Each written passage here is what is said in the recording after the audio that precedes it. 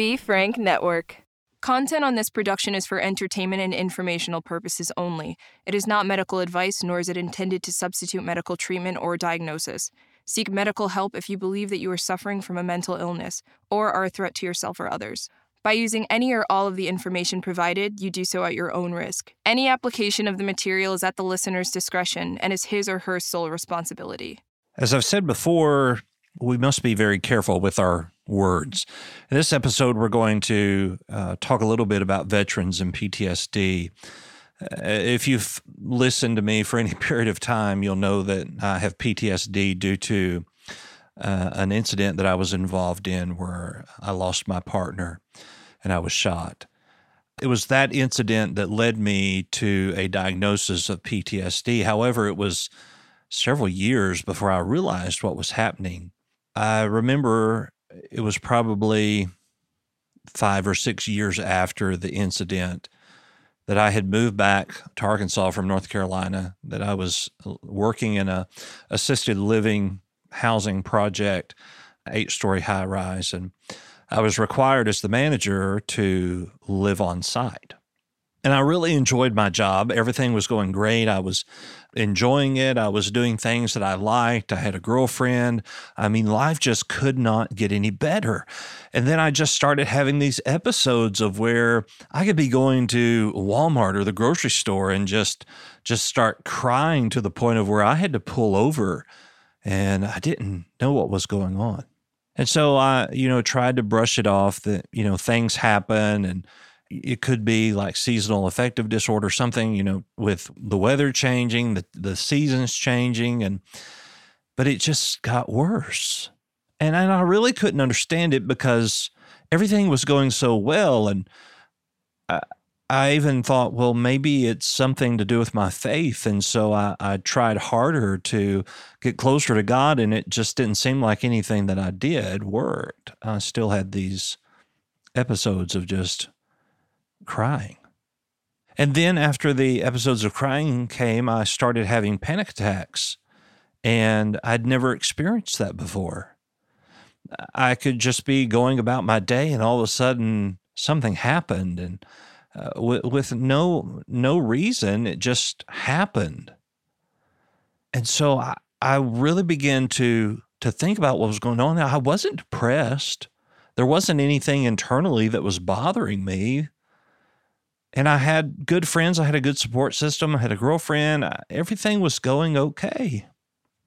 And I remember going home one day, and I went up to my apartment.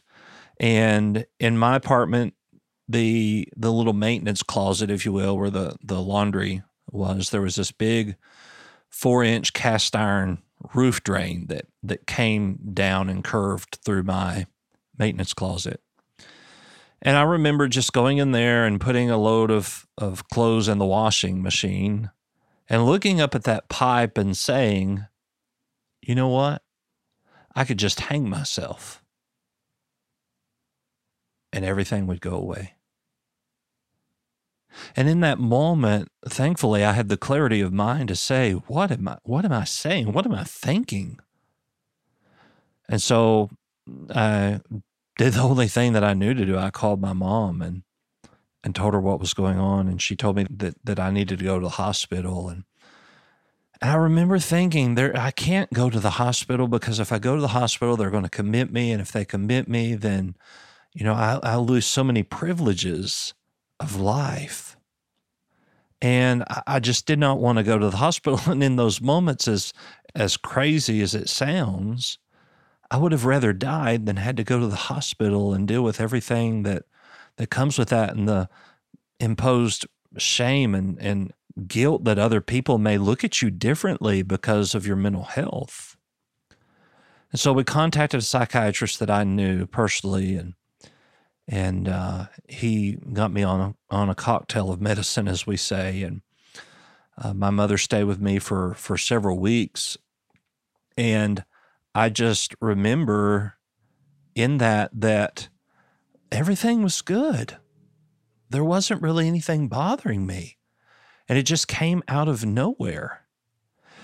If in that moment of weakness, I had someone who was not being nice, someone who was antagonizing me, it would have been very easy for me to feel like I wasn't worth it and to go ahead and follow through with those thoughts and those ideas. As I've said, our words have so much power, and we don't know what somebody may be going through. We may be the one person that gives somebody that hope to push on, that hope to stand firm, that hope to know that there is a hope and a better tomorrow. And so I want to encourage you today to realize that there are people walking among us that are hurting, that may have suicidal thoughts, and that you can bring light into their life just by speaking hope, just by acknowledging their existence, just by seeing them. And for those of you who may be listening that have been where I've been, or maybe you're there now, I want to tell you there's hope. It gets better. Just hang on. Hang on, it gets better.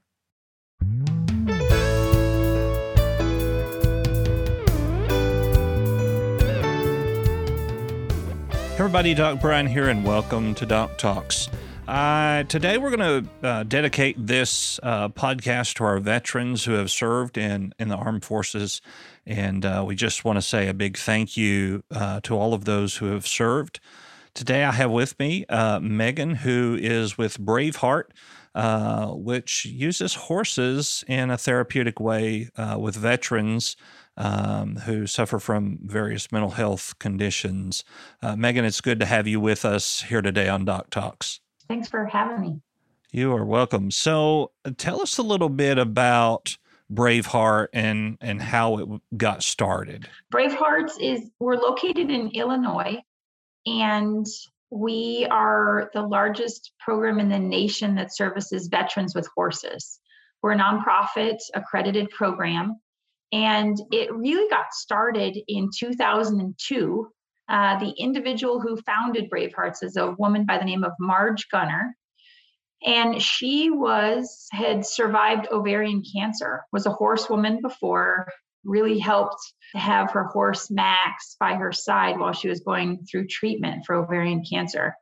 Came through, was known as a statistical miracle at the time, surviving ovarian cancer, and really found how much her horse Max had helped her, not only while she was sick, not only giving her something to look forward to, but just really wanted to share the healing properties, if you will, of horses with others. And so she founded a program for children with various diagnoses, and ended up had a colleague, a gentleman that she worked for by the name of Dr. Rolf Gunner, who was a Korean War veteran. He was a medic on the front lines and also a cardiologist. And Marge actually worked for him for a few decades as his medical assistant, invited him out to the farm to see what she wanted to do for kids. And he was completely taken with it. He said he immediately felt almost a healing vortex at our farm.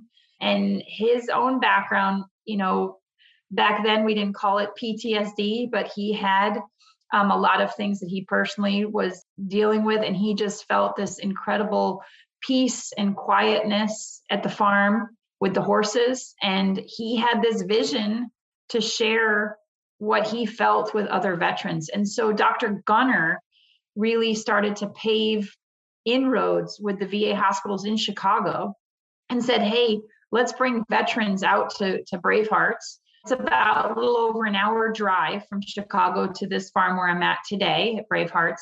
And because he was a cardiologist, he was so well respected that the VA hospitals in Chicago, North Chicago, and Hines and Jesse Brown said, okay. And ever since then, really, we've been servicing veterans and have been growing not only in who we serve as veterans, but also in our knowledge, being pioneers in this field, really understanding what all is capable of with horses, how to have that service or program, if you will, deliverable in a safe and effective manner. At Bravehearts, we believe with veterans, we've got one shot to get it right. When we get a veteran who takes the chance on us to come out to the farm, it's really important. The work we do is customized. We don't have a set curriculum. Everything is one-on-one as soon as somebody comes in the door to try to meet their needs and what they want to get out of a horse. And really, I can tell you, first things first, we just getting vets comfortable around the horses. We don't need to talk about diagnoses. We don't need to talk about, struggle. We just start to talk about the horses. And the horses are just an incredible biofeedback loop of showing us, really what we need to work on. And there's a whole self-discovery process, I think, that happens at our farms with the horses for most veterans that they would tell you. So as I mentioned to you, I've never really been around horses. I've never ridden a horse, but I have a dog, Lucy. She's a black lab. I just love her to death, and I suffer from PTSD. Mm-hmm. And I know that when I am in a spiral, as I call it, that Lucy picks up on that, and she, and she's not trained in any sort of way. But she picks up on that and she comforts me in certain ways. Do horses also have that kind of sense of when they are assumably working with the same person that they kind of pick up on those emotions as well? Absolutely. A lot of people ask me what the differences are between dogs and horses and, canine therapy, equine therapy, whatnot. I'm a dog person too. I love my dog. What horses and dogs are very different as a species. Dogs are pack animals. Dogs are also very food driven. And dogs are also, because they're a predator, their natural makeup, you can push a dog away, right? And they'll confidently, generally come back to you. Horses aren't that way. Horses are a prey animal. Horses are a herd animal. And horses have survived, 50 million years. And so what they're really good at is reading intention. They're brilliant at that. So they can pick up immediately if they feel safe or not safe just by reading the air, reading the energy, just by, we don't even have to say it. Horses even have an instinct that has been studied here recently in some research where they can sync up their heart rate. They can trap adrenaline in their nasal cavity and sync their heart rate up with the closest one near them. Wow. In the herd, that works great, right? Because there's a mountain lion and everybody, the lead mare gets elevated, the herd's got to bolt and go for survival. And so horses are really keen at being able to do that. And so what horses require us to do is, first of all, to trust them first before they trust us. Trust is a big one that we talk a lot about at Bravehearts. And then the other piece with horses is they have no ability to harbor, they don't worry about what happened an hour ago. They can't worry about what's going to happen in an hour. They're only living in the moment. And they're only responding in the moment. And so what that does is, if you went in the round pen with a horse and I went in the round pen, we could have two very different horses just by who they're with in that moment. And so what we're working on when people come out to our farms and getting close to horses is just being with the horses and just acclimating yourself and getting comfortable, working on breathing and softening our joints and thinking positively and just trying to help that horse get himself comfortable. And the minute you do that, it's like, they're like, you trained them to do that. I'm like, no, that's just the way that Mother Nature built them. You'll see the horse drop his head, soften his eye, take a breath, gravitate, draw towards the person. And then all of a sudden it's like, wait, I did that? Yeah, you did that, because he feels safe and comfortable with you. Horses in the wild, if we study their, who they are as a species, like I said, there's typically one horse in the herd. They're the lead. And typically it's a mare in the wild, but they're the lead that will then drive everybody's feet towards water, towards feed or grass, away from, a predator. They're in charge. And so that's a difficult job. Once you're the lead horse, the whole herd depends on you. But horses as a species, they're always looking for who's going to take care of my feet. Because whoever takes care of my feet, I can let down and feel comfortable and feel safe with. And so that's really what we work on at Bravehearts, is this horsemanship model about being a consistent leader that can help a horse take a hold of his feet, right? So teach you how to back up, teach you how to, move his feet, whether it's in the round pen or with a lead rope or even under saddle. And once you have a hold of his feet, you have a hold of his mind and his heart, and he feels safe and confident, and you become his guardian angel. And that is a very empowering process to think there's a 1,200-pound animal here. He's putting his life in my hands, and it's awesome. Yeah. So I want you to come. You got to come out. Yeah. And bring Lucy. I may have to do that. Yeah. So in thinking about this, particularly veterans who are suffering with PTSD, who are trying to begin to learn coping skills, sometimes they are on high alert or they're kind of wound up. And so essentially what they are having to do is learn to calm themselves, but what they're doing is being calm for the horse, but in turn learning the coping skill of how to calm themselves. Exactly. Interesting. And it's exactly what it is. And when it's happening, right, it's not because somebody's telling you to do that. It's not to do it for you. It's you're doing it for another creature, right? Which I think is what most of us would rather do, right?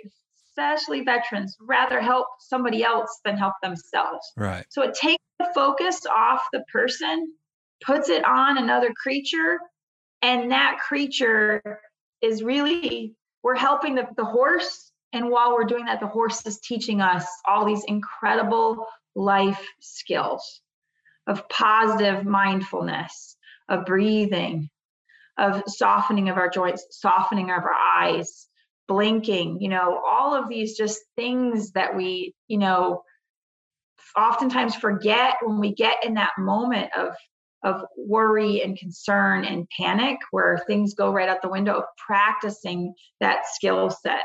And we hear that all the time about how veterans take what they learned at the farms and they integrate that into their lives. And it doesn't have to be me telling someone or one of our instructors or therapists or anybody telling somebody. It's like I said, it's self-discovery. You come to the farm, you spend time with horses, you feel good because you help them. They make you feel good. You put your head down at the end of the night and you think like, wow, that really worked. And you do that a time or two or 10 or 1,000. And all of a sudden that skill becomes something that you live with, and it really becomes a part of you. There's something about a horse that softens the inside of you. And you talk about that high alert or hypervigilance. Self-preservation is what lives in a horse. He's constantly trying to figure out, because again, he's a prey animal, life or death. Is this safe or not safe? We've brought in 9 wild Mustangs to Bravehearts, horses that had never been touched ever when we got them.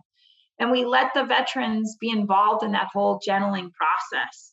And oh my goodness, you see an animal who went from being afraid of everything to now wanting to be around everyone. It's incredible. And it's all because of the time, the relationship, and believing in an animal that no one else believed in is very rewarding. And we believe the same, that our vets are so worthy of us all believing in them and their potential, and just, helping one find that again is awesome. Sure. And I remember when I was probably a junior in high school, we went to visit. I have an aunt and uncle that live in Maryland, and we went to Assateague Island. Are you familiar where they have the wild horses? Mm-hmm. And as we're talking about this, I recall that there were horses that would go to certain people, but then they wouldn't even get near other people.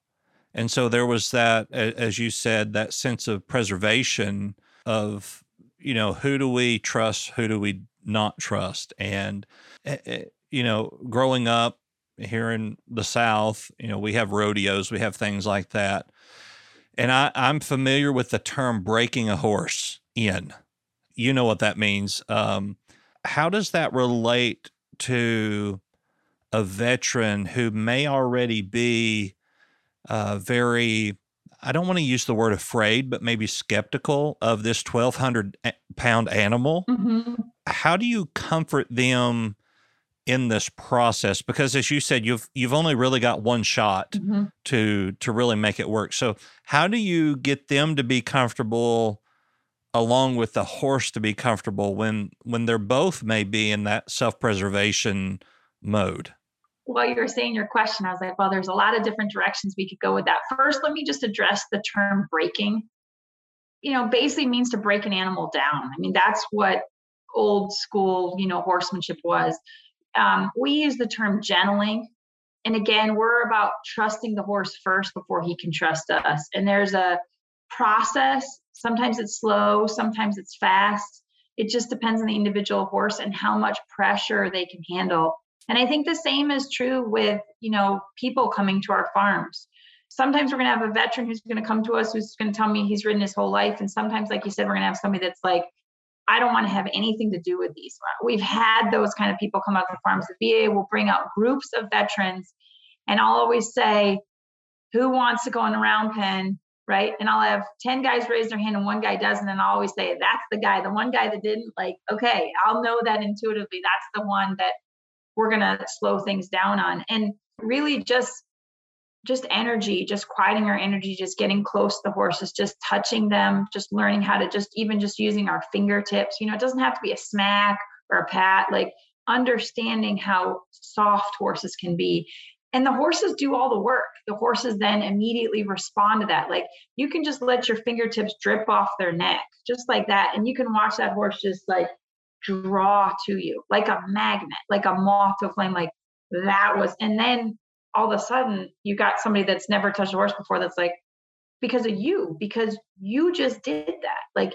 You put that feeling, that touch, that softness into that horse, and he is attracted to that. He wants to be near that. And once you do that gentling process, everything from the first touch to a first halter, to a first saddle pad, to a first saddle, to a first time, somebody goes to step on a horse, those are all building blocks of trust. And we don't push anybody, any further than they want to go. And sometimes, we're really blessed at Brave Hearts. We have a herd of about 48 head of horses.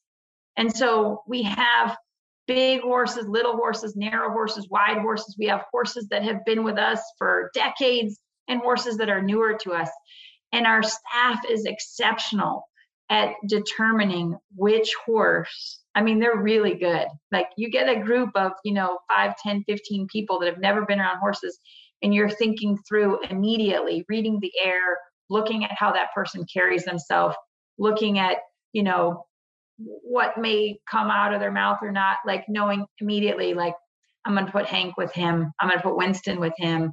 That's going to be a good one to go near Duke. Again, just knowing that the horses are going to respond favorably to that person. And I think that's really been at Brave Hearts, honestly, from mistakes. I mean, I'll be the first one to say it.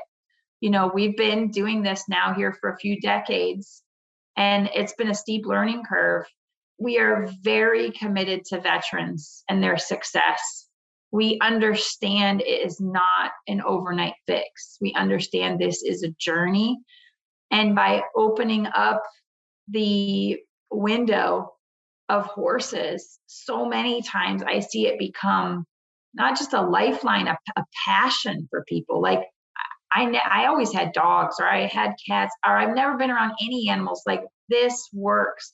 I feel better. I leave this farm happy. I'm comfortable. I feel safe here. And again, I think that's just over time, just, building and building and building. One of our programs that we've done here the last 5 years is called Trail to Zero. And it's a 20-mile ride through major cities across the country to not only elevate the awareness of the suicide and what an atrocity it is in the United States, that we're losing veterans every day to suicide, but also to let people know that horses, like what you're doing on this podcast, exist, and for veterans not to give up. And, I've seen people, like you're saying, who are scared to touch a horse, and, in 2 years are riding through Times Square on their Mustang they helped Gentle. Like, it's pretty astounding to see how much horses and veterans can grow when they're paired, in the right fashion together. Sure. So as far as the program here, I guess my question is, if you have, 10 or 15 veterans that come, do they come on a regular basis, or is it a program that they kind of graduate from? How does all of that work? Because if you have 300 veterans, I don't think you could really accompany that many, could you? So we have 2 full-time farms. We have about 400 volunteers. We're busy farms that are happening. What we do is we allow each veteran to come out to our farms up to twice a week at no cost, and they're allowed to bring a family member or caregiver. Twice a week is where we are at. That's our sweet spot, where we can still serve and also keep up with the need. We also have a pretty elaborate flow chart. What we've done is we try to add a new program every year, a program that comes from veterans saying, like, I want to do that. I want to learn more about that. Recently, we added a cutting horse program where vets actually can learn how to ride a performance horse. Our Trail to Zero program, we have a drill team that rides every Friday night together. A group of veterans comes out, and we have our Operation Mustang. Anyways, my point is we have a flow chart so that if you were brand new and you came in and said, I don't know anything about horses, we can start you as slow as you want to go. Okay, we're just gonna go groom today. Let's just start you there.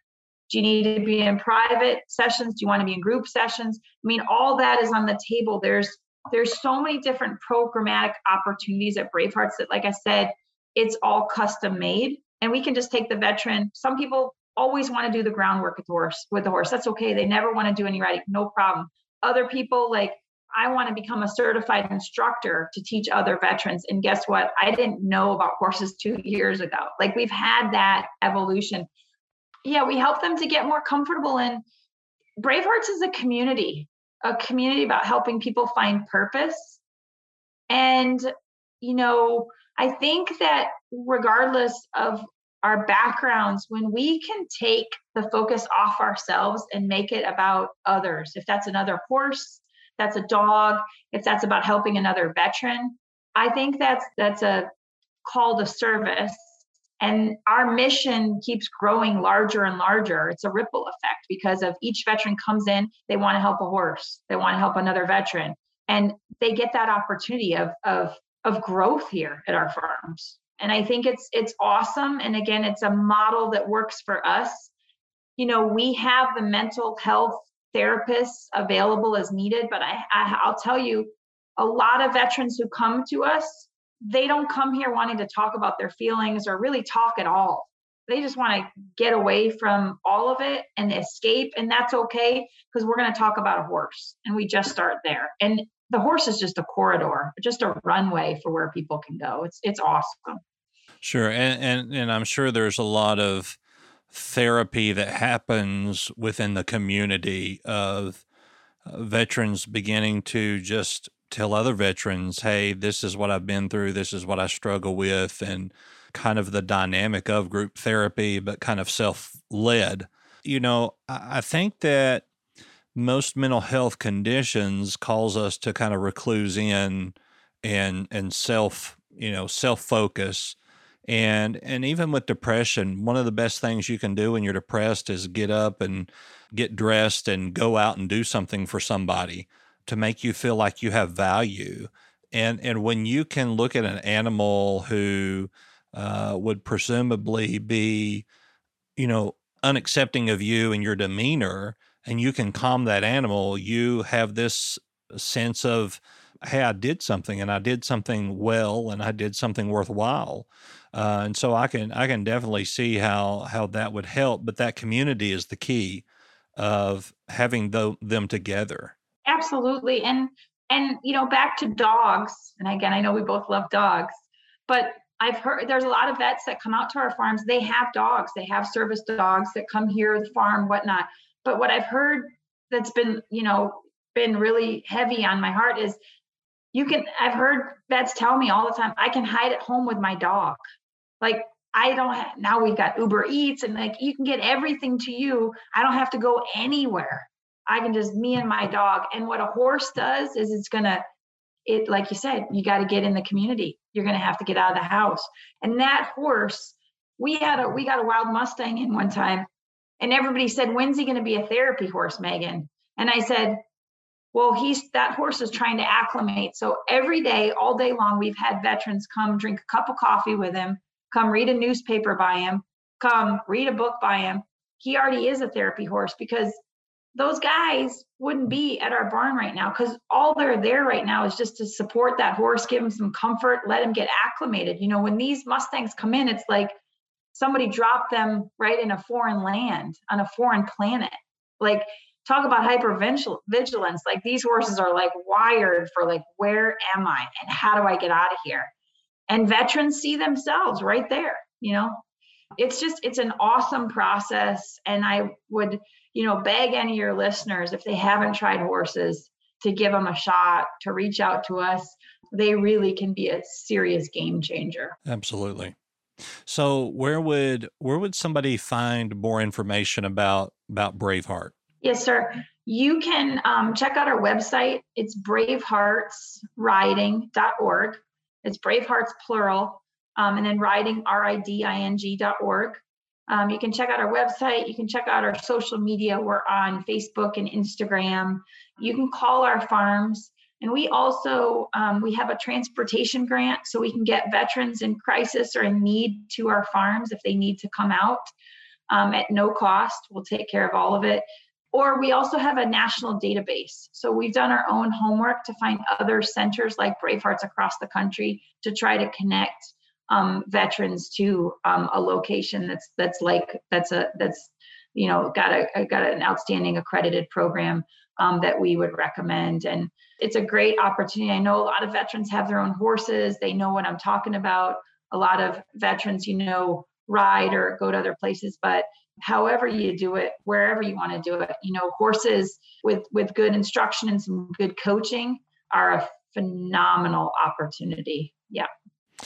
Well, thank you so much for sharing with us today. And I know a lot more about something I had no idea about it. So that's great. Are there any, you say you've built this network, are there any close to me here in Arkansas that you know of just off the top of your head? I am going to look up your state, and I'll look up your city, and I'll tell you what's near you. I promise. Great.